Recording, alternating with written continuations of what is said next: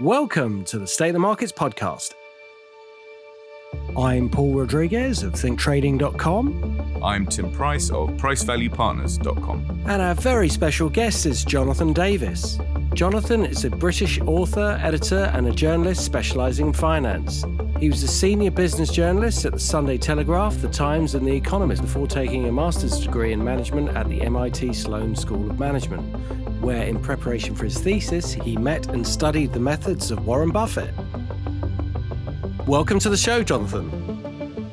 Well, thank you very much, and I'm very delighted to have this opportunity to join you. It's great to have you on the show. Just to get a bit of background about yourself, you gained a master's degree in history, and you went from that to journalism and then to finance. Could you just tell us a bit about that journey? Absolutely. A lot of it is serendipity and chance, of course. I was trained as a journalist, a graduate trainee. In those early days, many years ago, you had to go and work on a local newspaper in order to become a journalist. I was indentured for 2.5 years and worked on local papers in Durham and Oxford.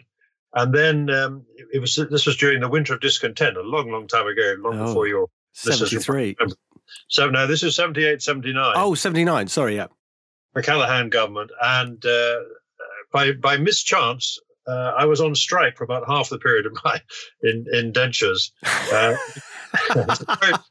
It was a closed shop, and in those days, I mean, hard to believe now, and I didn't find that very comfortable at all.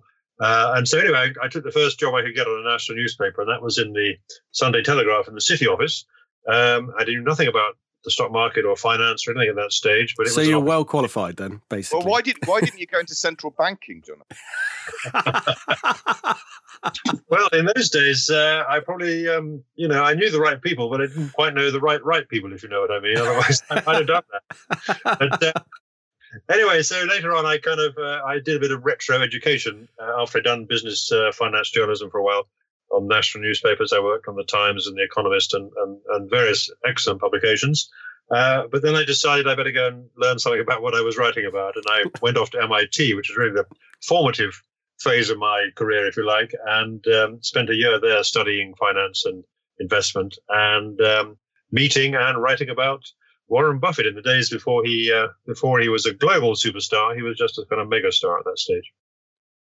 And since then, I've sort of done a mixture of writing, publishing, and investment, professional investment work. I'm a qualified professional investor now. But in a way, that doesn't make it easier to write about finance and investment in a funny sort of way, being qualified to do so. The great virtue of journalism is the ability to, kind of expose the, if you like, the kind of hidden truths of the world. And that's not always easy to do if you're actually part of the system. I'm sure there's going to be a ton of questions about Warren Buffett that Tim's got for you, but if he hasn't, I'll have a few. Okay. Well, the great thing about Buffett, I mean, everybody now is a Buffett or everybody has become a Buffett fan, and now everybody's getting a bit of more skeptical about the guy. I mean, he is 88 or whatever he is now, and the Berkshire Hathaway, his company, is becoming more and more like an index fund in a funny sort of way. But he is a remarkable individual, and I don't think anybody can take away from him the fact that his record has been outstanding until recently, and he just talks a lot of common sense, and that's. I think the thing which he'll be most remembered is his ability to, put simple propositions about the art of investing into language that people can understand. How much of his success do you think is down to just the fact that the markets have been going up since he started investing? Well, yes, it's often said that, and I've often said it too, that the greatest secret of becoming a great investor is to live for a long time. Eventually, patient investing produces fantastic results over time. We all know that the stock market goes up over time, or at least has done historically for a long time. But there are violent periods when it goes down. So yes, longevity is it's one part of what he's done. But no, I don't think you can take away from the fact that his performance has been exceptional. There was a very interesting academic study done into his performance, which is updated regularly. I'd recommend it. It's called Buffett's Alpha, and you can find it if you plow through kind of academic papers. And basically what it says is that he's done what he said he was going to do, He's structured his business very well. So, he has some implied leverage that works very well. And he just sticks to a very small part of the stock market, the one that he understands, where people have, long-term sustainable competitive edges, high returns on capital. And that will produce fantastic results if you've got the discipline to stick with it over a long period of time. But part of that is that obviously he has to hold his nerve as the market's going down. So I think it's fair to say, we could say, of course, he's invested during a massive bull market, the biggest in history, but it's holding your investments when everything's going down. And I think him and Charlie, his sidekick, Charlie Munger doesn't get as much praise as he should, in my view. I don't know what you think about that, but Charlie Munger's a super smart guy. In some ways, I've got more respect for him than Warren Buffett. Right. Well, you're absolutely right. He is a super smart guy. I met him as well. And he's extraordinary. He's a sort of polymath, extraordinarily well-read, extraordinarily sensitive and intelligent human being. Somewhat on the arrogant side, you have to say. Really, he likes to dispense. He likes to dispense his wisdom in a fairly forthright way. I think that's fair to say. But and Buffett himself says he credits Charlie Munger with the biggest secret of his success, which was when he went from being a kind of, cigar butt investor looking for incredibly dirt cheap individual stocks to, buying high quality businesses at fair prices, is how he put it. And that's what he's done since since Berkshire Hathaway, became a significant player in the market. That's a kind of interesting segue into, it's probably inevitable that we have to raise the topic of Woodford. So, what's your take on what's currently happening with Neil Woodford, Jonathan? Right. Well, it's as you say, it is an extraordinary story. There are those who will see it in sort of Shakespearean terms. The star fund manager who's crashed to earth. And I suppose the real story is about whether you think that is a morality story, or whether you actually think it's just another business story of rise and fall. There's no doubt that the thing about Neil Woodford, again, I've met him. I don't know him very well. I don't actually, I didn't back his Patient Capital Investment Trust because I think I did understand what he was trying to do. But you've got to think of it in the context of two phases of his career. First phase of his career, he was very successful as an equity fund manager at Invesco Perpetual. 25 years he worked there, more or less. Turned £1,000 into £25,000, and he did that. There's again some issues about how he did that, but essentially his big call was to be, contrarian, not to get involved in the tech bubble. He owned a lot of tobacco stocks that did very well over a long period of time when nobody else wanted to own them, and so on. But I think when he set up his own firm, it was not so much he wanted to make huge amounts of money. I think people are, there's a lot of people on social media saying, oh, well, it's just another rip-off merchant, et cetera, et cetera. I don't think it's like that at all. Basically, he has a very firm, strong belief developed over many years that the UK has been very poor at backing and developing leading-edge science companies. We have a lot of, first-class scientists in this country. We have a very poor record at turning those into, long-term winners in a way that the Americans have done so much better than us.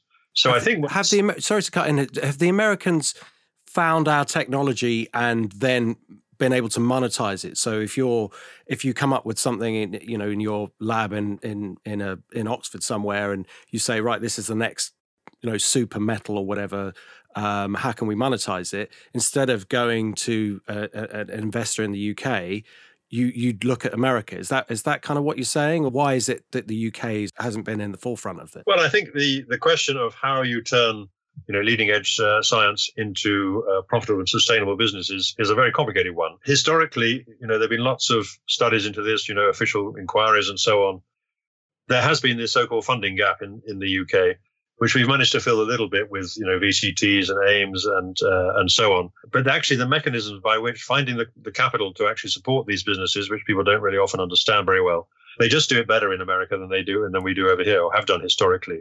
And Woodford is a passionate believer in that. And he, if you go back to something called the K, remember the K review of stock markets a few years ago, in which Professor John Kay looked at the UK and said, is it a short-termist thing in the stock market in the UK? And basically said yes. Neil Woodford was his kind of main witness for the prosecution. And I think he believes passionately that there should be more support for these early stage businesses. Now, the question is, and that's one reason what his motivation for setting up on his own and structuring his funds in the way he did. But I mean, the real issue about that is that, of course, over time, he's discovered the pitfalls of trying to do that in an open-ended fund structure. And that's really what's caught him out, because, these things are by their nature illiquid and difficult to value and to trade. And if you're in an open-ended fund, an OIC or so on, it's very difficult when people start redeeming the units. You can't get rid of the illiquid stuff, and then everybody gets on your case and drives the price down against you, creating all sorts of regulatory issues. And that's what's happened with Woodford. And it is, as I say, you could call it a tragedy if you like, from his point of view. I think he had good intentions. He also, I'm sure, was not averse to the money that he's made. Woodford Investment Management has made more than 100 million profit in the last 4 or 5 years. It's not bad business to be in, as we know, the fund business, if you get it right. But I don't think this is going to end well. And I think it does raise all sorts of issues about regulation, about the relationship with fund brokers and so on. So, it's a fascinating story, but I don't think it's going to end well from here. What's your take on it, Tim? I have to acknowledge that it's difficult to be entirely objective when you're also running a fund management business. Nevertheless, I echo a lot of what Jonathan's just said, and I think it seems to me, again, trying to be brutally objective, that it's going to be a real tragedy if this business fails, because it is in everyone's interest that we do support British science and innovation and all the rest, and it would be a tragedy if all of that just gets blown away by the collapse of this business. I think the question that Neil Woodford has to answer is, whatever your good intentions, whatever your success as an equity fund manager over time, did he actually set himself up in a way that enabled him to, analyze and support these businesses successfully? And certainly to the extent that he did, he took quite large stakes in these things, and was actively backing the ones that he did through partnerships with others. Seem to have worked a bit better than ones he just backed himself. And does he have the resources to do that? I don't know. We'll find that out in due course, I think. But having said that, I absolutely agree with Tim. I think it would be tragic if this blights the whole business of trying to support early stage companies. I guess the other point, though, is that he raised a lot of money on with the help of Hargreaves Lansdown in particular, on the premise that he was basically going to support some of these things and back them up with a lot of steady income earning FTSE stocks. But the way things have turned out, that was in the prospectus.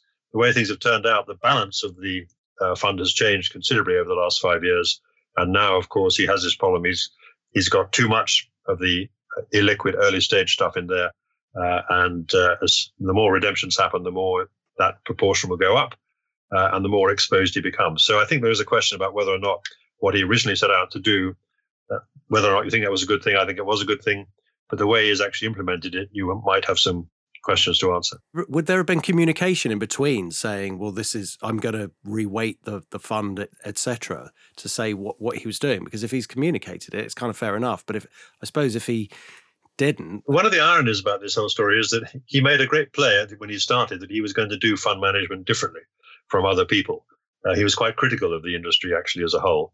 And he said, one of the things I'm going to do is I'm going to be totally transparent and I'm going to publish a full list of all my holdings every month, which he's done. Okay, so nobody else in the fund business does that. They all hide their losses, down the only have to publish the top names, the top 10 holdings or something, except in their annual reports. And so he's actually done that. And of course, that was one reason why why the media got onto him. And to be fair, the Sunday Times, a couple of months ago, they wrote a story about saying how the profile of the fund had changed entirely based on just looking at what he's actually published about his own holdings. So they could, he was to that extent he was transparent about it. I don't think he ever said that, I can't remember anyway whether he said that he commented on the fact that the proportion of illiquid and early stage holdings was rising or not. To be honest, I haven't looked at that. But the information was all there for everybody if you cared to look. I mean, that's one of the ironies about the whole thing. The prospectus to Woodford Equity Income runs to something like 77 pages. Do you think anybody has read that prospectus? Of course not. So my follow-on question is, what is the effing point of having a prospectus that nobody ever reads? Well, that's a good question. I mean, the fact is you're meant to rely on the fact that somebody has read it, the lawyers have read it, if nobody else. And if you're in the, broking or fund promotion business, then you certainly should read it or should have read it. But you're right. I mean, but it is a sort of safety valve. It's true that if you look at the difference between, close-ended and open-ended funds, which is another issue that comes out of this whole Woodford story. He has an investment trust, which is what we call the closed-end fund, as well as this open-ended equity income fund. People take more notice of the prospectuses issued by listed companies because that's a much more serious business than they do of fund prospectuses. And as you say, I don't think anybody's ever read a fund prospectus. Indeed, I think it'd be astonishing if anybody had done, to be honest. But I think the interesting point with that is if the fund prospectus says one thing, but then he changes what he's doing over time, then it's irrelevant anyway, really, to a certain extent. But yes. like you say, that's quite astonishing that he was so transparent about what he was doing. So in that sense, from an independent point of view, I don't see what people have got to complain about if they've seen what he's investing in. I just wonder why there've been so many, aggressive redemptions. Why did people get cold feet with this? Well, that's a very good question. I mean, the other thing you would have noticed, I noticed this over a number of years. I track quite closely what some of the kind of smart, fund-to-fund investors are doing.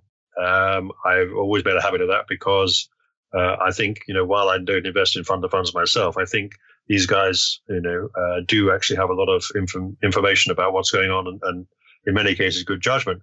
And I have to mention one of the guys I admire a lot in the fund business is a guy called John Chatfield Roberts at Jupiter, who runs their fund-to-funds operation. And who I worked with on a book to, make full disclosure. He's an absolutely straight as a die, honest, very shrewd fellow. He was what book is it? Just because people will want to know. Well, I don't. It's called Fundology. Right. It's written by John Chatfield Roberts. I think it's the first book written by a professional about investing in funds. Brilliant. And I persuaded him to do it, and I kind of helped publish it. And it's, of course, I think it's quite good. But excellent. We're going to check that out.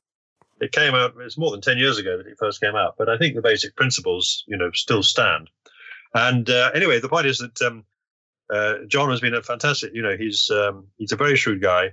He was a huge backer of Neil Woodford. He's a very good at spotting talent. He was a huge backer of Anthony Bolton when he was running his UK equity fund.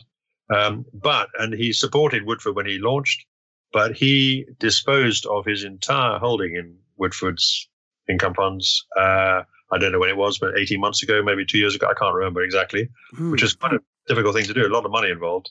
And I think he had seen what was happening, and I assume so. I never talked to him about it. And he got out, and then others have followed him out since. So I think some of the signs were there for people who, obviously professional people who know where to look.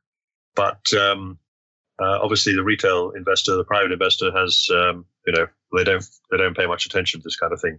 But I think the warning signs were there, and I think that, of course, once the media got onto him, it becomes a self-fulfilling prophecy, really. The more negative stories there are, the more redemptions there are, the more people write about it, and so on. And we go into this kind of spiral, which may in due course be creating a value opportunity. I don't know. That's something we could talk about maybe. You've mentioned Anthony Bolton. You've written about Bolton as well, haven't you, Jonathan? Yes, I have. Yeah. Again, he's interesting. Some people say there's an interesting parallel here because Anthony Bolton ran this UK Special Situations Fund for Fidelity for nearly 30 years, and again had an exceptional performance track record. Outperforming his benchmark index fund by about 6% per annum over more than 25 years. I mean, that is an extraordinary result. And then when he retired from that, he started and launched a fund that invests in Chinese equities. He was interested in the rise of China, and that was very volatile. It started reasonably well, and then had a very poor patch, and then has risen again. And people are saying, oh well, these skills don't transfer, and there's some truth in that. But I think that the China fund his China fund has done pretty well since then. So it's very volatile because China is an emerging market, and it's an early stage, middle stage economy. So yeah, I mean, but there are one or two guys who are particularly good at picking stocks, and if you could find them, you're going to do very well, and you can afford to put up with one or two minor blips for those who are less well endowed, shall we say. It's difficult to know whether it's a blip or a catastrophic turnaround, though. I guess that's part of the problem, and I guess the joy of investing as well. The joy of investing, yes, absolutely. I mean, I think there's the joy of stocks. There's always, we wouldn't be in this game at all, would we? If it was all so boring and dull that we didn't have these, this roller coaster ride, we wouldn't be interested, would we? Really, it's not quite so. Absolutely. Maybe Tim, you don't agree with that. Actually, I think Tim, you quite like kind of dull and boring. I quite like boring. Actually, there's a quote of yours that I appropriated along with the 78,000 other quotes that I appropriated with my own book, and it's the following quote: "Periods of excruciating short-term underperformance are a burden that all genuine value investors have to endure." Unquote. And it's a cracking line. Well, thank you. Yeah, it is true. And let's go back to Warren Buffett. I mean, he's sensational long-term performance, at least until 10 years ago.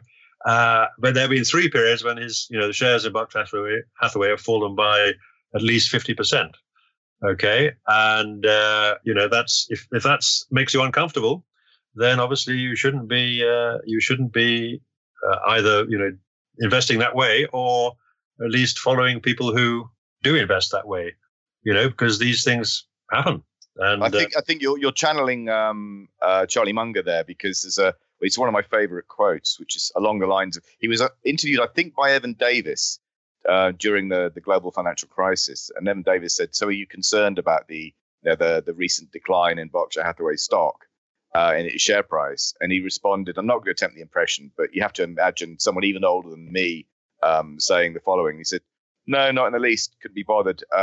This is the 3rd time in my career that top tick to bottom tick that shares in Berkshire have fallen by 50%. And if you're not willing to put up with the vicissitudes of the market, then you deserve the mediocre returns you're going to get by not being in the market." And it's a really brutal line, but it's absolutely true. Absolutely true. And the point is that if you have confidence in what you're doing and your methods, and also that you understand fully how, in particular, the equity markets work, then you should have a reason to be confident when these things happen, because you know that they're going to come back, and you know that they're going to, if you're in the right places, you're going to do well. And I think that is, as we all know, we go back to this issue about short-termism, and the problem for private investors is that they don't really like that, and the problem for regulators is that if you it's an issue I think is quite interesting at the moment. If you work in a regulated business, well, Tim, you might know this now, but you have to. And certainly if you're advising people, you have to say, well, what is your tolerance for risk? Well, if you ask people the question, well, how would you feel if your value of your portfolio went down by 50%? People are going to say, well, I don't really like that. Obviously, then, therefore, you put them down in the boxes. These people are risk averse, therefore we can't put them into the higher risk equity things and so on. But if you actually said to them, well, how would you feel if your portfolio went down by 50% and then, 18 months later it was down only 20%, and then, another year later it was up by 100%. How would you feel about that? And say, oh, well, that's probably okay. But, if you only take the kind of extremes as your measure of risk tolerance, then you're going to never be in the best things. You're never going to be able to own, Buffett and Munger. So you should really ask the question, can you deal with a loss of 50% if it's followed by a 200% gain, rather than just the 50% loss? Well, I'll put it another way. If it goes down 50% and that so worries you, you have to sell it, then that is a disaster for you, because then you really lose out. But if you actually are knowledgeable enough or confident enough to say, okay, I know this could happen and I'm going to hang on there, I'm not going to be bounced out of my holding, then that is the right way to think about it, provided that you know what you're doing. I mean, this is the other, one of Buffett's other great quotes is that, the real value of diversification is to protect yourself against your own ignorance. In other words, if you don't know what you're doing, then you need to be diversified. And if you do know what you're doing, then it's okay to be, have a concentrated portfolio. So he knows what he's doing. So he has a concentrated portfolio in blue chip stocks that he feels has a moat or protection around their business, so that it's very difficult for other companies to compete with them. And over time will just produce cash. Would that be a fair assessment? Well, I think the way he would say it is that what you're looking for is a companies that do have these moats and so on, have sustainable competitive advantage. We'll call it whichever jargon you want to use. But in particular, you want a business that can generate high returns on capital, high returns on equity as well, high returns on capital. And if you can do that, and if they can reinvest that cash that comes in at similar rates of return, then, which is why, Buffett never pays a dividend until recently. Well, he's thinking about it now, but has never paid a dividend, because the things he's investing in, he would argue, they can sustain the ability to make a superior return on capital. And therefore, what's the point of returning it to shareholders when you can go on doing that? I mean, that's his basic pitch. But you have to be able to find the companies. In his case, now he's deploying so much cash, he has to make a multi-billion pound investment for it to even register on the value of the company. You've got to be able to do something that you can hold for a long period of time, because as Woodford's discovering, you can't afford to be bounced out of it. You've got to have a long-term holding if you've got a big sustainable investment in a company. But it's the return on capital that matters, return on equity and capital that matters. It's not that's what's produced by the business structure, the moats and so on. And that's what you want to own. And that's what he does own. So the old joke about asking for directions and the person telling you shouldn't start from here, in terms of investing in the market right now, certainly the Western markets, if you wanted to put that approach to use, would you start from here, or would you look outside at other markets, other regions? Okay, so are we talking about the UK, or are we talking about the US, or what? Both, really. I kind of bundle them together to a certain extent, but you may say one's more overvalued than the other, but I would find it very hard to believe that the US would go down and the UK would go up, but I could be wrong. Well, or vice versa. It all depends what's in the price. I mean, if the US is so successful that everybody wants to own it and it becomes incredibly expensive, and nobody wants to buy anything in the UK and it becomes very cheap, then you want to shift a little bit towards the UK. But that's not really the way I think about it. I have to be honest. It's not the way that I deal with it, my own money anyway. I think, I think one of the interesting, fascinating things about the last 10 years, and I know Tim has some interesting perspective on this. I mean, I think the last 10 years have been fantastic in a way. When I say fantastic, not just because they produced very good investment returns, almost regardless of, of what you've done, if you like, but because, for the sheer sustainability of particular trends. I mean, it's really been quite extraordinary, I think, that, if things like, value and growth, which one has done better, these style factors you can look at when you're investing, and basically growth has trumped value for 10 years or so. It's almost been in a kind of straight line, if you like, if you look at the charts.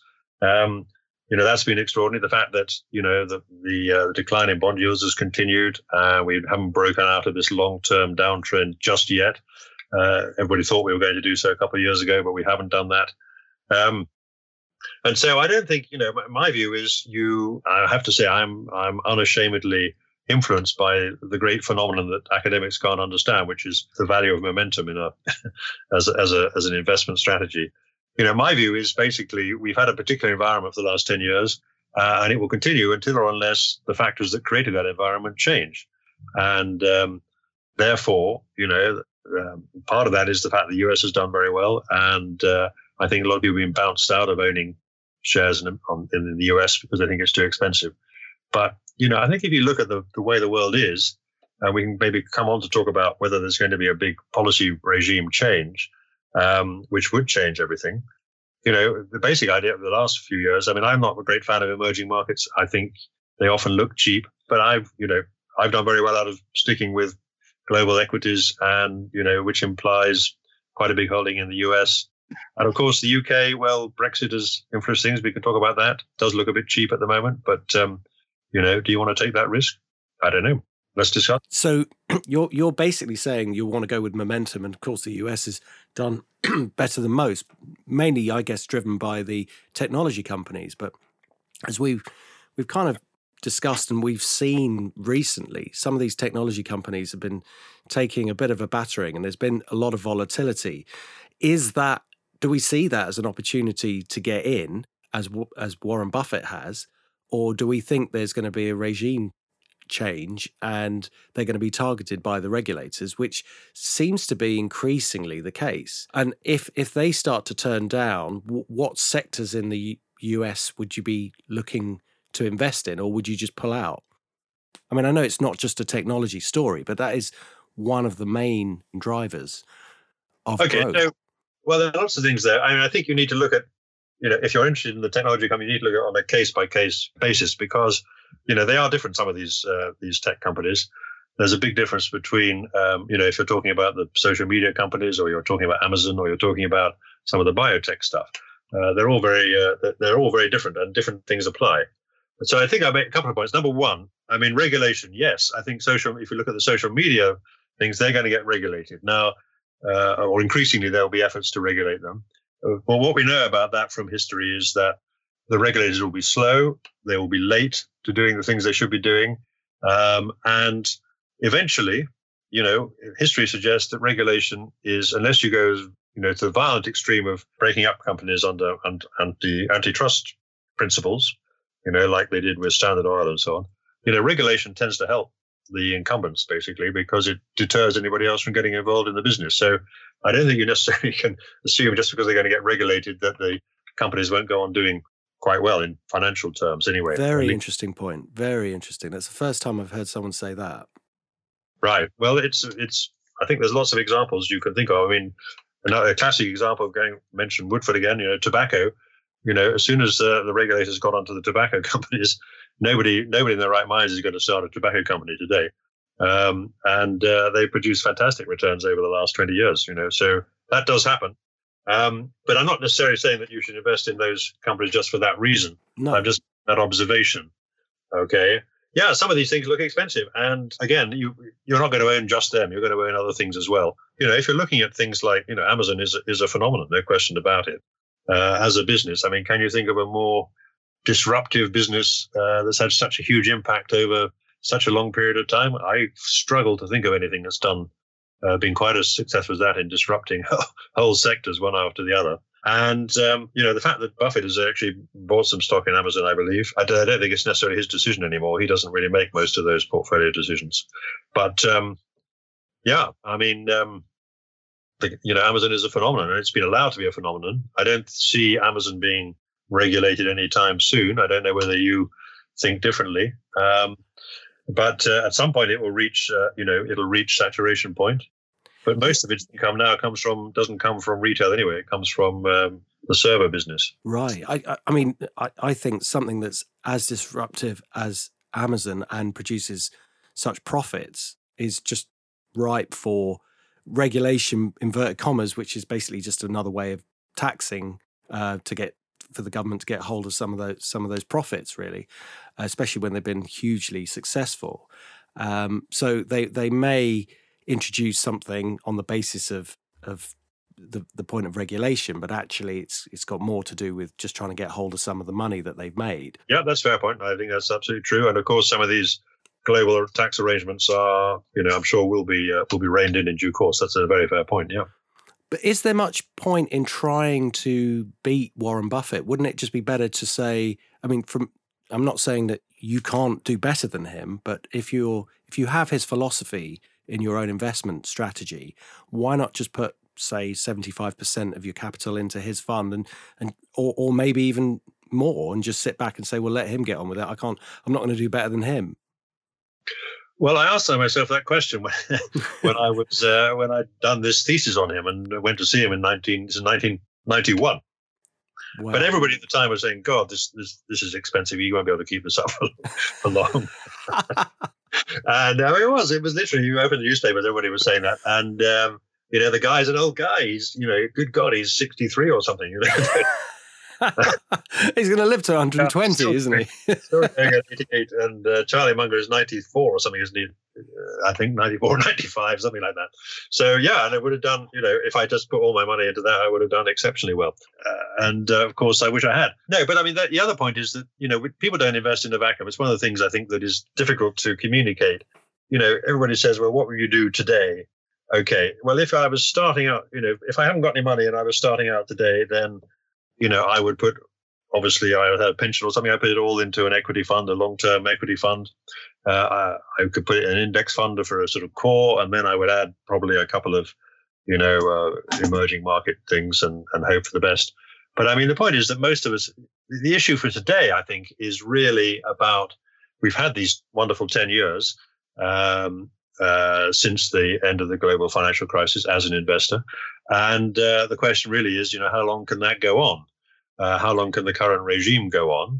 And, if you have been involved at all in the markets over that period, we have to be honest and say we've done very well out of it. And therefore, the question is whether on sort of risk grounds you want to kind of tone it down a bit, reduce your exposure a little bit. And then the question is, well, how would you do that? And, one of the ironies is that I've written quite a few books about successful professional investors because I did think it was interesting to try and find out if there was any kind of secret source to be found about why some of the guys did better than others.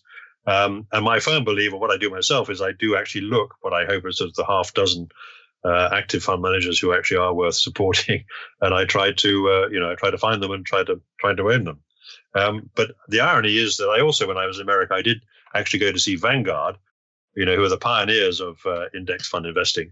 And when I came back to the UK, there were no index funds effectively then.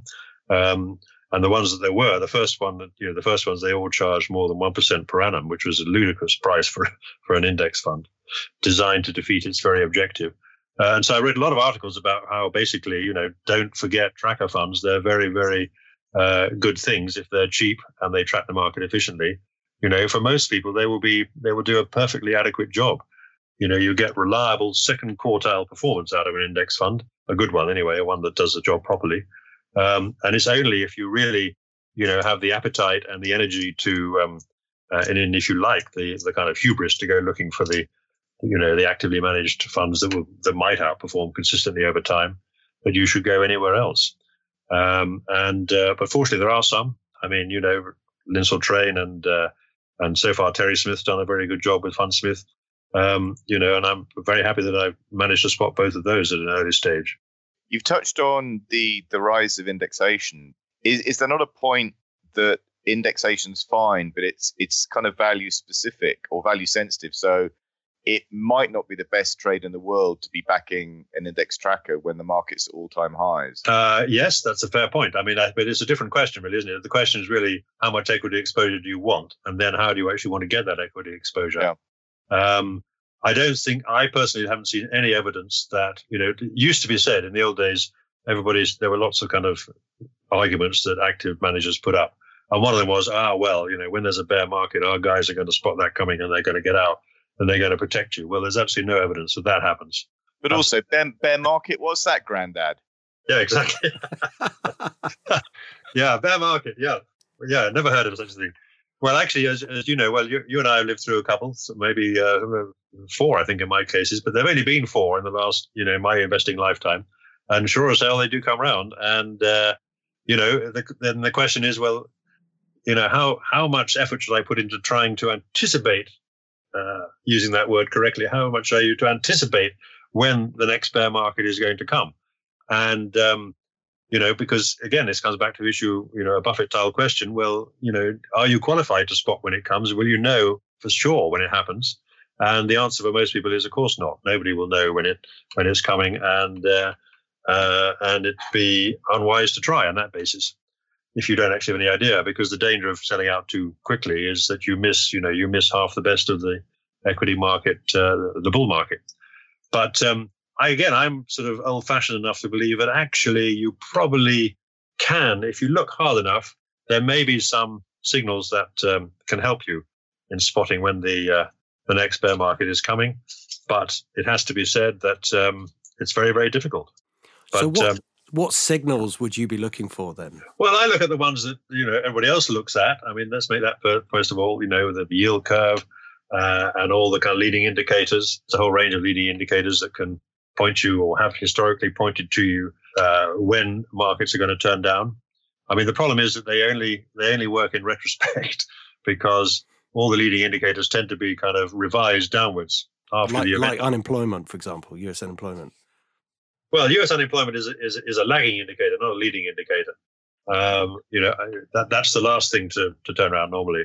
But everybody watches it for the state of the economy. They do indeed. But, I don't think necessarily it's going to tell you when the recession is coming. It will tell you after the event the recession has started. That's absolutely true. But it won't necessarily tell you in advance when it's going to happen.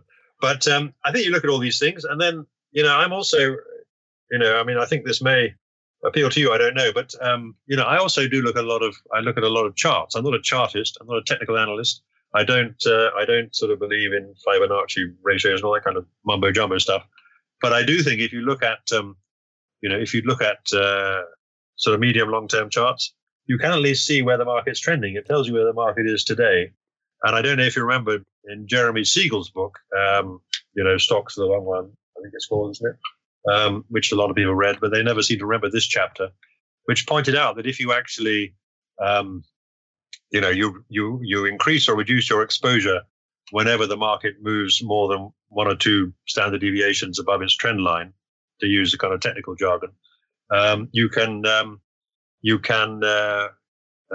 increase your chances of avoiding the worst of bear markets, and you can get a better return for a unit of risk over long periods of time. That was pretty clear. And so what I do is I do look at the charts, I look at the moving averages, and it's a matter of simple definition.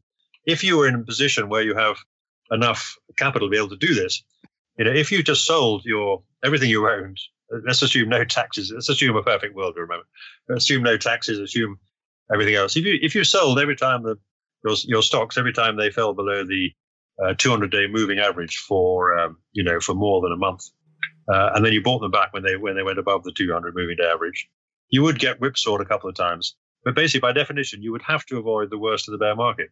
There's just no other way of putting it. You would have avoided every the depths of every bear market since recorded history began. So I look at that because I think that's one of many things that I feed into the kind of hopper. Obviously, no one in the real world can actually sell all their equities one day and buy them all back again the next day. It's technically possible, but it can be expensive. But I think we'll get a clue when the next recession is coming. I mean, I think obviously rising interest rates does tend to be a good indicator. Rising interest rates. What's that, Grandad? Absolutely. Well, fortunately, I've got lots of grey hair, so I do know what rising interest rates are. Onto a fascinating policy issue. I mean, I tell you what's really concerning me at the moment, and I'm interested what Tim thinks about this because I know he's worried about this for a while. I mean, I think what's happened in the last 6 months or 9 months rather is really, really interesting. We were at a point where everybody was beginning to say, okay, looks like the Fed's going to raise interest rates a bit more. We're going to get, a sort of regime change where we may get a bit of inflation back finally. We may actually be able to get out of this crazy policy making that we've had to have for the last 10 years or so. And, the world is going to go back to normal, the magic word normalization. Well, everybody thought that. And then suddenly, people no longer think that anymore. The bond market, the bond vigilantes, 9 months ago, they were saying they're going to be, 2 or 3 rate rises this year. Now they're saying they're going to be likely to be cuts, so much for their great forward vision. But obviously what that actually talks about is what's actually happening with central bank policy making, which is Tim's great expertise, I know. And what worries me is that I think, the central banks don't really know anymore what they're doing. They don't seem to have an idea where to go from here. They thought they had a plan. The Fed at least thought they had a plan. The Bank of Japan thought they had a plan, but it doesn't seem to be working. And so And now we're having all these sort of crazy ideas floating around, like, modern monetary theory and people's capitalism, all that kind of stuff. And we may get back to some kind of QE again. And I think what's worrying me is the fact that if the policymakers don't actually, any longer know where they are going, or at least they were on the road and now they've been sort of forced to do a U-turn for whatever reason. I think that's quite worrying. To me, that is a concern. I don't know whether you agree with that, Tim. I mean, you've been concerned for some time, I think. I mean, I suppose you're right that the last 10 years has been completely incredible. The error I made was completely failing to see the aggressiveness of central bank response to the crisis. So, I'm not sure. You could argue that the Japanese did have some form in terms of introducing QE before 2008, but I think to most objective observers, the scale of QE has just been eye-watering and completely unprecedented. And in a world of 5,000-year lows in interest rates and literally trillions of dollars, certainly hundreds of billions of dollars, pounds, euros, and yen being printed out of thin air, it's like this may even be a Charlie Munger line, something like, well, if you gave me a few $1 billion, I'll show you a good time as well. Yeah, I think they've been struggling with. Obviously, we all know that what the central bankers thought when they started QE was it would be a temporary thing. And you can go back and you can read all these papers they produced, which said, the whole point of it is it's just a quick, short, sharp shop. The market's about a heart attack, and we need to kind of, keep them alive, and then we'll go back to normal. And so of course, 10 years later, here we still are.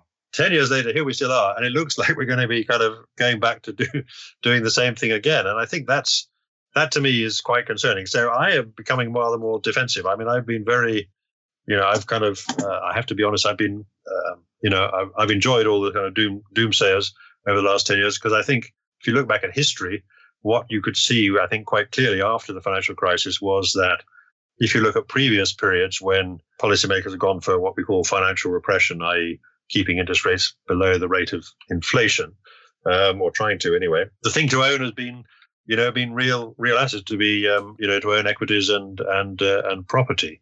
Of course, we didn't expect bonds to do as well as they have done in that environment, but that's been another extraordinary feature of the last 10 years.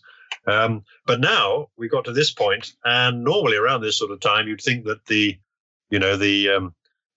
situation would be getting better. And of course, the other concern is that, go back to the crisis, and people saying, well, does it make sense to deal with the debt crisis by encouraging people to take on more debt? Or not people, but, governments to take on more debt in particular, and corporations to a lesser extent. Does it make sense to treat, a debt crisis that way? And which the answer is, of course, no, it doesn't make sense to do that. So what's the plan? Well, we're going to try and get some inflation so we can inflate away the value of the debt. Well, that hasn't worked. So we've still got this debt problem. And at some point, if every time we get to a point where it looks like there's a chance to deal with it as central banks by putting up interest rates and, gradually returning to normal, if we don't take that, then at some point, I think we're going to get to what we would know as a Minsky moment, exactly. A Minsky moment, which is, when things go so well for a long time, everything is quite stable and no one seems to actually ever get punished for doing naughty things, that suddenly that is going to blow up in a nasty way. And that is my concern, that at some point that's bound to happen. If we go on the way we are, I don't see any alternative to that. Sorry to interrupt. The only thing that keeps me awake at night is the idea that a giant asteroid made of pure gold could crash into the Earth. Yeah, it could land in North London, though, Tim. You might get there first. But that's not really the issue. So. But, I'm glad you're sleeping at night anyway, Tim. That's something. Let's accentuate the positives here. So you about 20 minutes ago, you set off the Brexit klaxon. So Tim, just before we do Brexit, I just wanted to circle back to something you were talking about before, Jonathan, and you mentioned about charting. Obviously, that's my discipline. I gather that. Yeah. Yes. So I was very pleased to hear that, because I don't see why anybody won't use charts as part of augmenting their strategy, even if they're, Warren Buffett was very dismissive of charts, but I don't think he really understood what you could do with them. It helps you to, if you love Tesco's, well, why buy it when it's collapsing? Wait for it to turn around. Look at a chart of Deutsche Bank share price. It's a straight line down. Why would you be buying that? We look for discipline and a certain signal before you step into the market. Now, if you're timing this over decades, of course, whether you buy this month or next month or in 3 months' time, it might not make that much difference. But if you're a trader, it makes the world of difference. But there's something very interesting that I'm looking at right now, and it just happens to be in Berkshire Hathaway's share price. And one of the main technical signals that we get is, it sounds so obvious, and it is so obvious, but nobody looks at it. And that is when a market is about to turn around, it stops going up for a considerable period of time. So I would encourage anybody to have a look at a chart of Berkshire Hathaway, and you'll see that from 2018 to today, it's really gone nowhere. It's been in this massive range. Now, if you want to see something similar, have a look at the chart of Tesla. I know they're completely different in terms of what they do, but in terms of technical analysis, they are very similar. They are warning signs that the market is topping. And for me, this is like the poster child for the American stock market. If the Berkshire Hathaway stock price starts to turn down, then I don't see how anything else can go up. Forget about technology or whatever you want.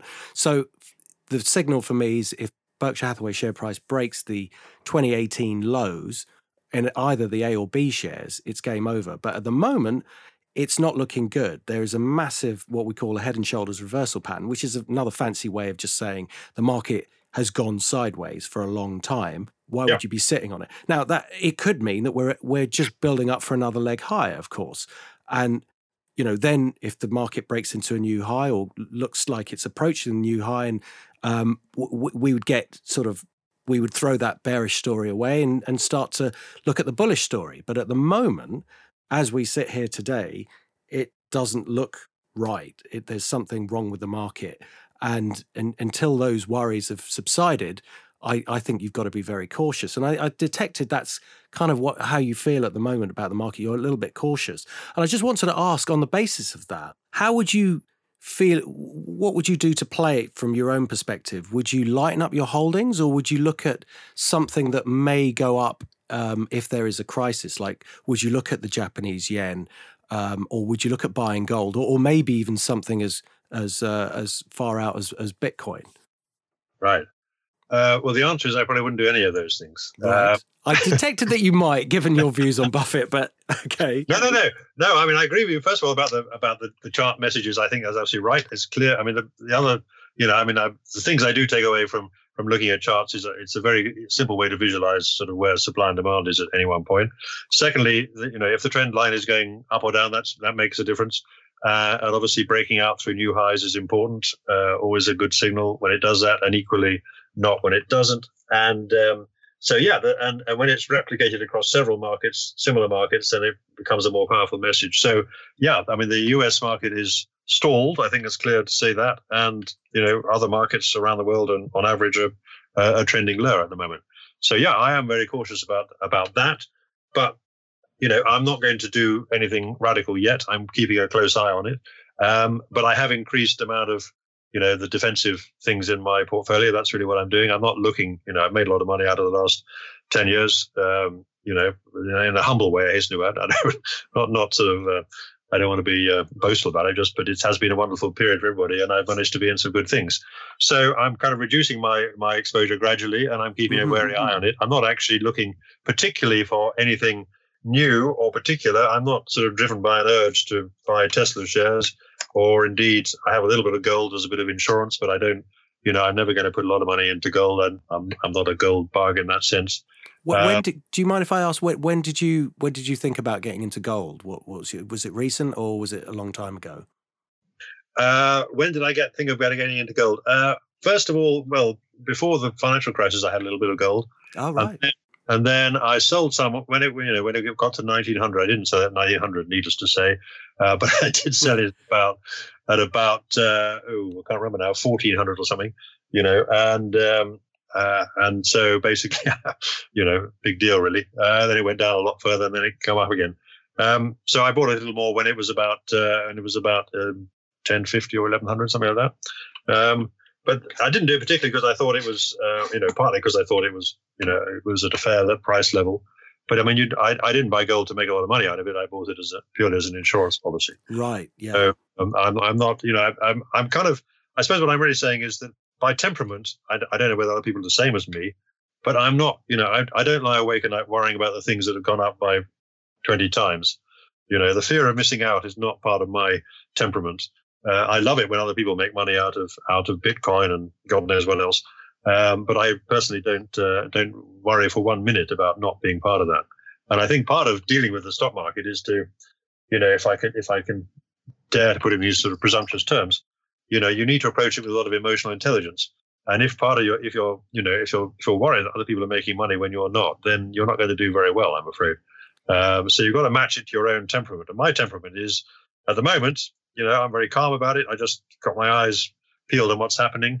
And I'm looking very much harder for these signs of recession or slowdown than I was, 5 years ago, or 2016 was an interesting year, but I managed to get that one right. Didn't get panicked out of the market then, and I'm just waiting to see. So I don't have anything in particular. I got quite a lot of Japan in my portfolio because I think it looks, there's a structural reason. The reforms that are going on there, I think, a reason why you would want to have some exposure to Japanese equities. They, if you've got a carefully selected portfolio, I think they will do well over the next period. But and I don't have a lot in the UK, so I might tinker at the edges, but I'm not going to make radical changes. I just don't think that's the way that the way you can afford to go about things personally. Gold is looking interesting as we speak. It has been in this very boring range for 5-7 years, it seems, but now it looks like it wants to break out, and so we will see. So had this is rushing towards a very big level at 1354. If it can get through there, then we could really see it squeeze higher. So it's an interesting market from a technical point of view as we speak. But I was very interested to hear how you've played that, how you've kind of just bought a little bit, because of course Warren Buffett says that there's no point buying it because it doesn't pay a dividend. And I just wondered what you thought about his view on gold. I know it's difficult to speak for somebody else, but it's difficult to speak for him. I agree. Yeah, since he's perfectly capable of speaking for himself. But what did you think of his view, basically? The standard arguments against gold. I mean, I know what they are. I've heard them rehearsed many times. And he trots out the old story about, you dig it out of a hole and then you transport it several thousand miles and put it back in the hole in the ground. All true. Impossible to value, et cetera, et cetera. But I think, we all know also from history that, gold does have a value in a couple of ways. And, but, he doesn't need to buy gold because he's not short of a bob or two. Let's put it that way. I think also with Warren Buffett, it suddenly occurred to me that his worst trades have always been currency trades, and he claims not to really understand it. And to be fair, you could regard gold as a currency, so it's just another currency trade. He's also had his ass handed to him by trying to manipulate the price of silver. Indeed. Did he really? When did that happen? Oh, cracky. That was quite a long time ago, but he did try to build up a big position in silver. And he was quite funny. He tried to do a bunker hunt, and he actually tried to manipulate it.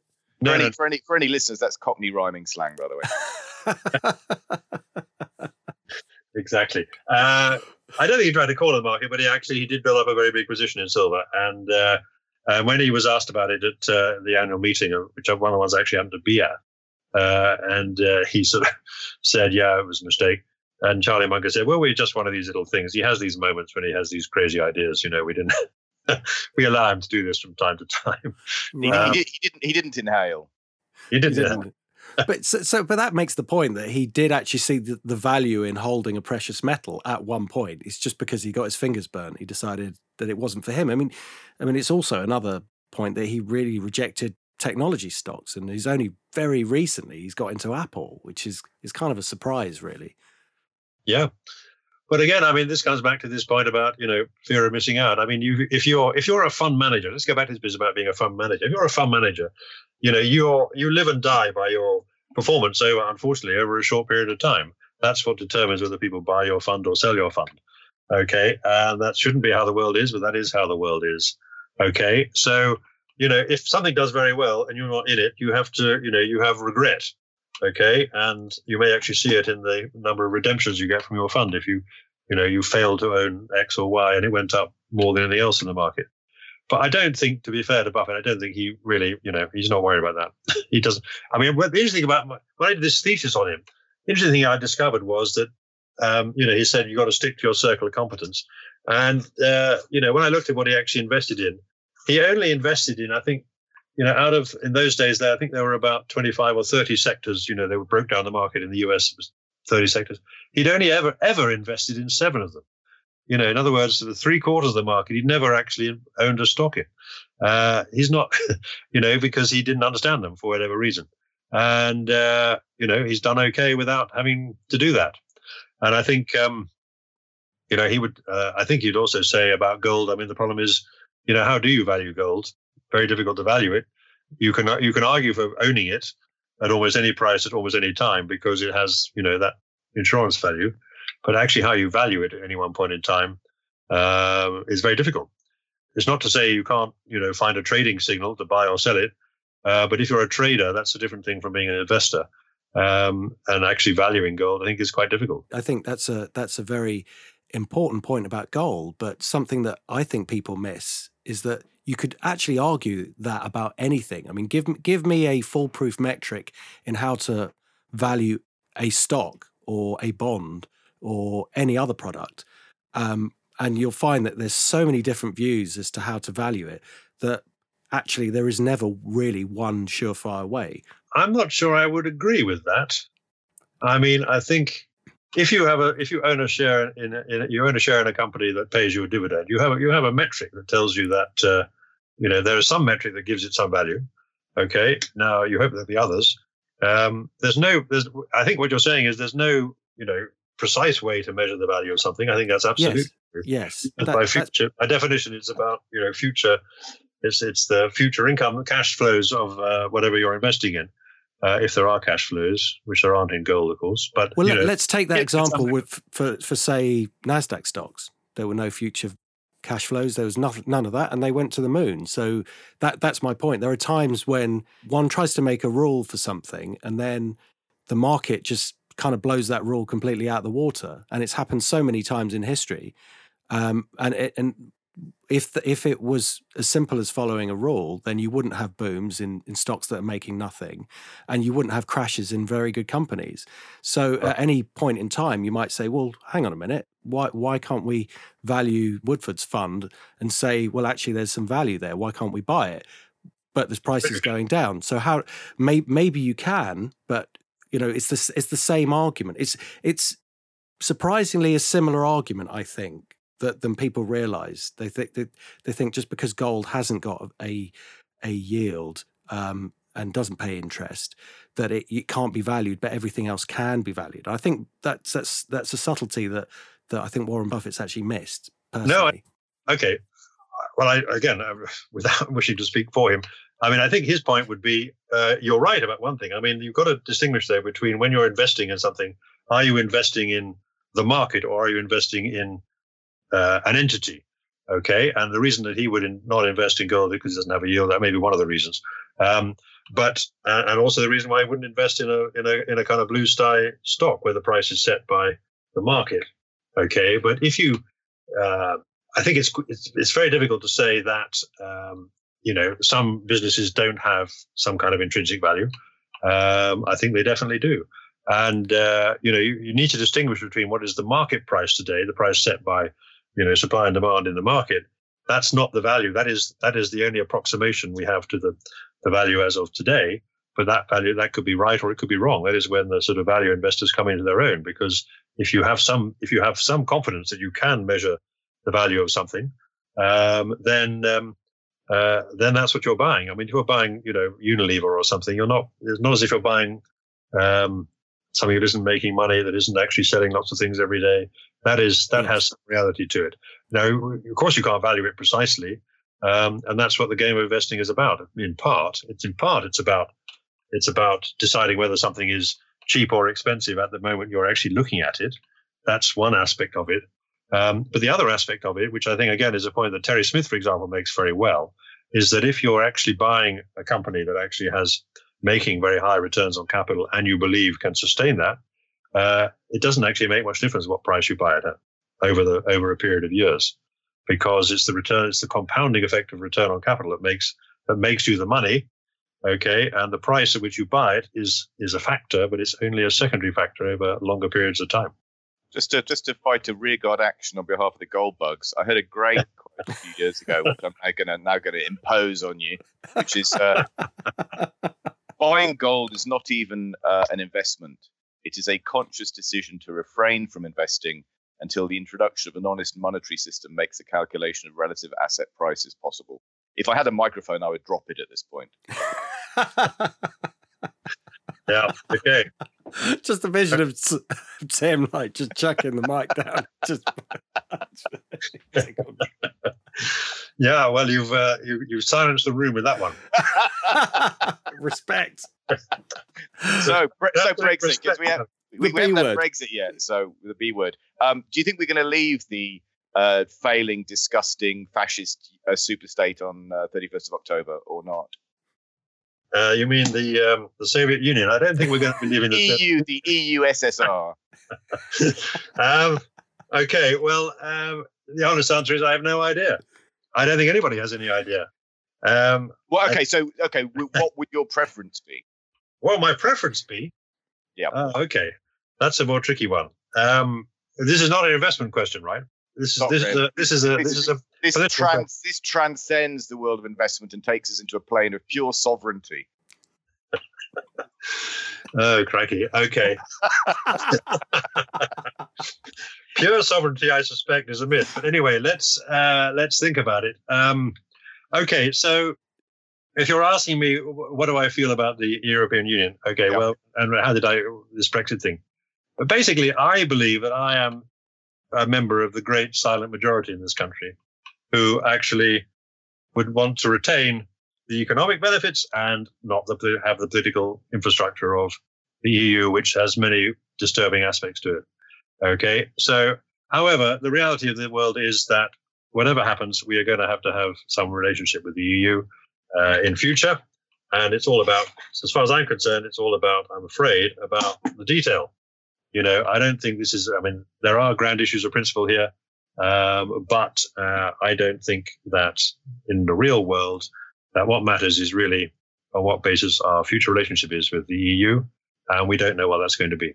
So basically, there are certain conditions in which I would be very happy to remain part of the EU and certain conditions in which I would not. And I don't know whether we're going to get to the state that I want to get to, and I don't think anybody knows because it all depends on what happens in the next probably 6 to 12 months. Who's your preference? Your question. Yeah, it does. Thank you for that, because that's quite an honest answer. I just want to ask about your writing, Jonathan, if I may. You, given that you've done very well very recently in the stock market and all the experience that you've got, especially with the big names that you've studied, have you thought about, or would there be a book for you in the pipeline about, not necessarily about them, but about you and your style of investing? Well, probably not. I mean, I have,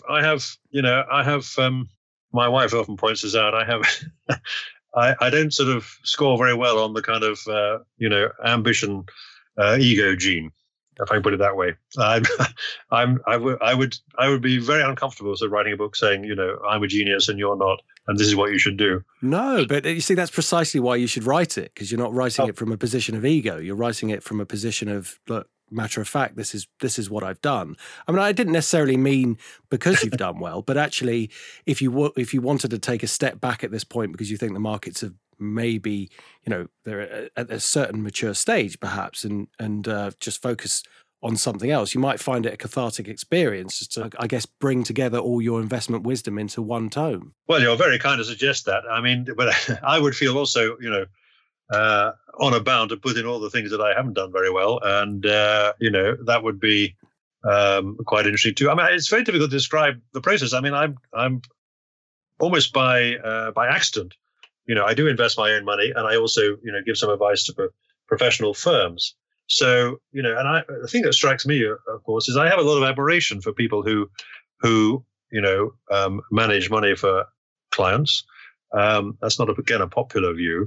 A lot of them I don't think are very good, but a lot of them are. I mean, it's so difficult to do that in a way where you can actually sleep at night, I think, because, you're dealing with people's lives here, and everybody has different needs and aspirations, and there's no one sort of set of rules that can govern what you do. You really need to know the person's situation. You really need to know their temperament. You need to know what they can live with, and you need to be able to, reassure them. And I think it's very difficult to generalize, to be honest. I think it's difficult to generalize about that. And I do admire people who do that job well. I don't admire a lot of firms who do it not very well and charge a lot of money for, doing not a very good job. But that's like any business, you get good ones and bad ones. So I'm kind of wary of generalizing. All I do know is that, I do spend a lot of time on it. I spend sort of, I don't know, some hours a day anyway, looking at the markets, mainly with a view to doing nothing as a result of it, which is rather a strange way to spend your time. I'm not sure I could really kind of recommend that to anybody else, but basically you keep looking for things. You know what you're looking for. You keep looking for things. And then just once in a blue moon, you get an idea that you actually think is has got real value. One of the things I learned when I was studying the stock market and everything else was, it's not enough just to get a better idea than the guy next door. You've got to get a better idea than a better understanding of something than majority of people who are also looking at it, many of whom have many years of experience. In efficient markets is a nonsense as a theory, but there's a grain of truth, a significant grain of truth in it, which is that you've really got to be confident what you've done your homework to come up with a good decision. And so I'm sitting here and I spend a lot of my time looking at these kind of big picture things now because I've got a reasonable amount of money now. I've got a big picture things. I don't want to get caught out by the next severe crisis. But my God, it's difficult, and I spend a lot of time on that. But most of the time, I end up doing nothing. And I say a book that said writing a book about that and saying you should spend most of your time, spend several hours a day with a view to doing nothing as a result might not go down quite as well. Might not be a great seller. Let's put it that way. Well, I personally would buy it because it's honest, and that's absolutely, from what I understand, you make most of your money from sitting on your hands. So, but you do write you write a blog, don't you, on the Independent Investor? If people wanted to get hold of you or to follow your writing, how often do you write on that particular blog? The last couple of years, I haven't actually done very much at all. So, in fact, I've hardly done anything at all in the last couple of years. I may be starting again quite soon, but at the moment, I'm not doing any kind of blogging, and I do have a little private circulation newsletter, but I haven't taken anybody in on that recently, and because I'm waiting to slightly revamp it and start that again. Right. But it's difficult to. I mean, at the moment, I don't write for any publications on a regular basis anymore. So I'm kind of I'm currently off the grid, I suppose you could say. Right. Do you use Twitter, Jonathan? I do occasionally tweet, yeah. But again, I think with Twitter, you've got to do it regularly, haven't you, to make it really worthwhile. I think I've made some incredibly profound comments on Twitter over the last 2 or 3 years and a couple of jokes, but they're very much, that's about it. You'd have to be pretty attentive to find out what I'm saying about things, and because a lot of the time I don't have a strong view. I mean, that's the trouble. If you go on Twitter, and you don't have a strong view. You're kind of, well, like Charlie Munger, nothing to add. I could tweet that most days, nothing to add. Yeah, but you could easily get a book out of that, to be honest. Flesh it out with a few photos. 200 pages saying I have nothing to add because someone had like the secret of modern central banking revealed, and every page just says print money. That's a brilliant idea, Tim. Actually, you have a sort of whole series of questions, 200 questions, to which I could answer 4. That would be. And nothing to add on the other one. That would be a very good way. All I'd say though is, watch this space. I might be coming back into the writing world in due course. I do edit this thing called the Investment Trust Handbook, which I've written quite a lot of that for. Which is a lot of it's just about how to understand investment trusts and a little bit of commentary on what's going on. And I rashly agreed to start a portfolio for that. But I haven't yet disclosed the results of that. So that's something. My date with Destiny is coming up on that score. But it's quite fun, actually. I do track a couple of portfolios which very faithfully reflect what I'm doing myself. And I'm just embarrassed by the fact they've done, remarkably well. I have to be honest, and I'm kind of embarrassed by that fact. I see why you don't really want to kind of publicize what you're doing. Really, it sounds like you're quite a humble guy, and you would see writing a book as being almost like showing off. But I assure you that I think that's precisely why you should write it. I'd be very interested to read a book that you've written. I mean, obviously the books that you've written so far, I'm going to be checking them out. But I think the real value is understanding your process. And I think there's far more to that process than you really realize. And I think once you come to write it, I think people will find it very, very valuable. So please don't throw that idea away. Hopefully your wife will convince you to do it. Well, I will say this. I'm just looking around. I'm sort of sitting in my study at the moment. I look around. I mean, I have, for my eternal discredit, I have read an enormous number of books about investment going back over about 30 years. And there's, of course, a lot of wisdom in there and a lot of nonsense as well. And so I guess, but the thing is, I don't know about your experience, but I mean, basically, as you get older, you're kind of, you kind of internalize your experience. That's how you get the results you do, is because it's, in my case, I've never written it down. I just sort of do what I've kind of absorbed over the years. And, amazingly, it seems to have done quite well. So maybe, people should read a lot of books, I think. Well, I think anyone who's successful in the markets has read a lot of books. And after a while, you learn to pick out, the stuff that repeats and amplifies the positives, and the stuff that obviously doesn't, you discard. But I think also you will tend to devalue in your own mind the knowledge that you've got, because you think, oh yeah, that's obvious. Of course you'd do that. Oh yeah. You'd sit on your hands at this point. Oh yeah, of course you'd look at that indicator. But to other people, it's like, what, really? You're doing that? That's really interesting. Oh, I'd never thought of doing that.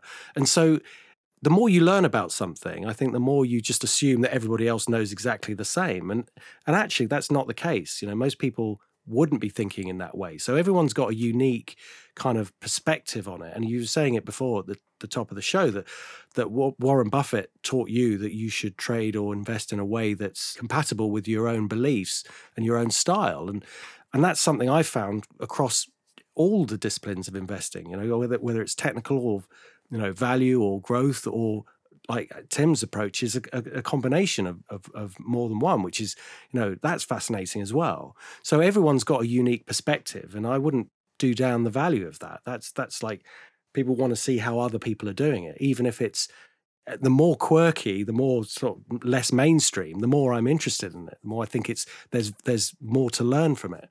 There's no point writing a book that everybody else has written, because there's no value there. But right, but don't underestimate the fact that when you do things. I mean, I remember reading about George Soros. One of these things about him is that whenever he made one of his big plays, he got terrible backache, had to go and lie down. That's right. And you don't know when, things that work out later, you say, well, of course, that was my experience or genius. But at the time, you don't know that. And yeah. I think what's so interesting about, this whole situation now is that, after the crisis, everybody was frantically looking around to see what the hell's going to happen next. And of course, nobody got it really right, I don't think. People got some aspects of it right. Some other people got other aspects of it right. But if you'd asked me in 2010, would I expect to do this, this well over this period? The answer, of course, is no. I had absolutely no idea. We were all kind of, testing hypotheses, well, maybe this is going to happen. Maybe that's going to happen. The fact that it has happened this way, though not in the precise way that I expected or anybody else expected, it's a constant reminder. You need to be humble in this business. You've got to, and I think, going back to the very beginning, if ever you start believing your own publicity, you could be heading for a fall, and we've seen that happen many times with people, including recently. So I just think it's very difficult, and The hardest part of all, in my mind, is balancing this kind of big picture stuff with the small picture stuff. Because some people are very good at the small picture stuff, but if there's a big bear market, they get carried out. Other people are quite good at the big picture stuff, but they're not very good at implementing it. I think it's fascinating, this whole balance between the long term, the big macro stuff, and the little micro, should I buy this or should I buy that stuff. I think that's very fascinating, and I quite like the fact you can flip from one to the other and then try and bring it all together. But God, don't ever say it's easy. No one would ever say that. But what I can assure you is that there will be people out there who would really love to hear your views, even if it's no views. So if we're able to share your Twitter handle, that would be great. And also start doing what you suggest then, and start saying nothing to add every day. Nothing to add. Yeah, no, please do. I'm sure you can knock it up with some software. Just do it for you automatically. That's right. Yeah, absolutely. I could then probably I could hire a bot or something and send it all over the world. Yeah, that would be good. So what is your Twitter handle? JD's View, JDSVIEW. Excellent. Well, if you do come back on the grid in terms of your independent investor blog or any other way, please do let us know. It'd be great to have you back on the show as well. So, but if there is some step in that direction, it would be great to share it with our listeners. Well, you're very kind. You've indulged me hugely today, and I think you're just as much value listening to Tim. I should say, can I say that I have a little bit of money in Tim's fund. I never told the check's in the post, Jonathan. I never told him that, and and the reason I do it is not because I know he's a splendid fellow, and I like the fact he's an English literature graduate. He knows a little bit about real life, which is what you learn about in fiction. But I do it because actually this whole value growth thing, I'm fascinated by that, and so I have a little bit of money in Tim's fund just to see how value is doing. And that's so it's one way in which I keep tabs on how value is doing as a discipline. And one day, maybe I'll be 100% into value, but for the moment, not yet. But anyway, keep up the good work, Tim. Fantastic. Well, do we have time for media picks? Yes. So, Tim, what have you got for us this week? Mine is one that we recorded recently off TiVo, but I think it was shown on the BBC in March, and it's a series called White Gold, and it is just the funniest thing you've ever seen. So it's actually the second series. It's basically by one of the guys behind The Inbetweeners. It's got two of the actors from The Inbetweeners, but it's basically a sort of comedy series. Certificate 18 parental advisory, but it's a comedy series about a bunch of PVC window salesmen. And it's from the 80s, so it's got an absolutely cracking 80s soundtrack. So anybody that, like me, is a child of the 80s, it's just like all your Christmases coming home at once. But it's very funny, very engaging, deeply black, which is how I like my humor these days. And unfortunately, I don't think it's on iPlayer anymore because the BBC is a disgusting institution that should be put to death. But you can get it on Netflix. Oh, right. Okay. I'd seen it, but I'd not watched it. So now I'm going to watch it. Thank you, Tim. Mine is a documentary, which is currently on the BBC, called The Raft. I don't know if you've seen this. It's a Storyville.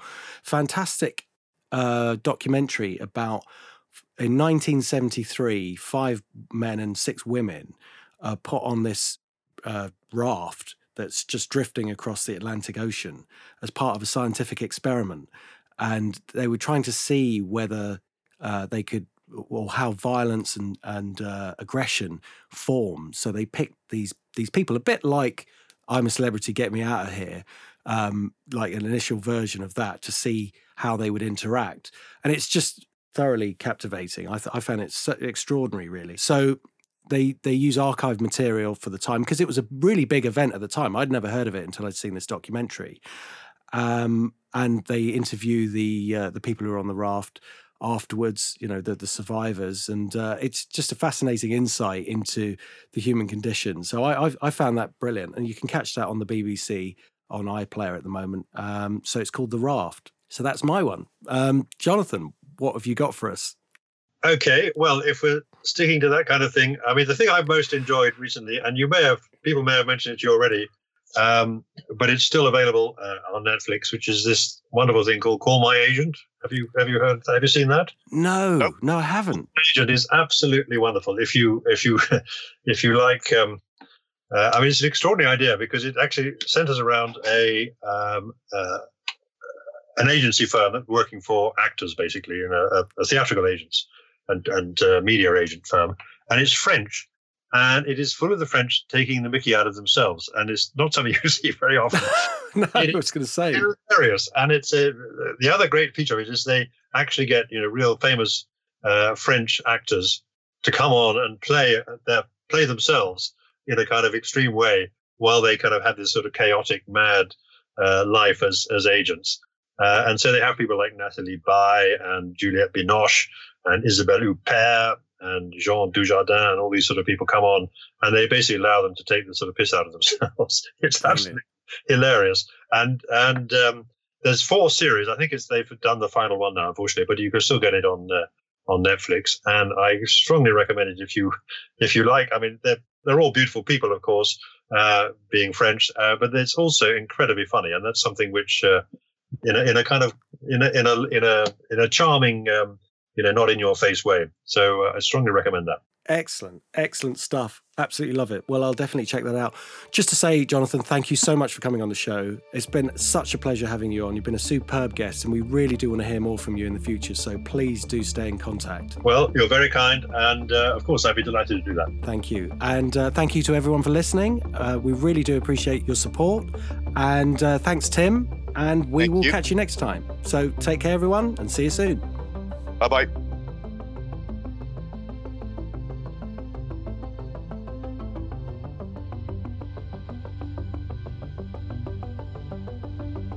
Really great stuff. Thank you. Well, next time I shall have nothing to add. Oh dear. That's and on excellent. that bombshell. Brilliant stuff. Thank you, Jonathan. Thanks, Jonathan. Take Okay, care. bye. Bye. All the best.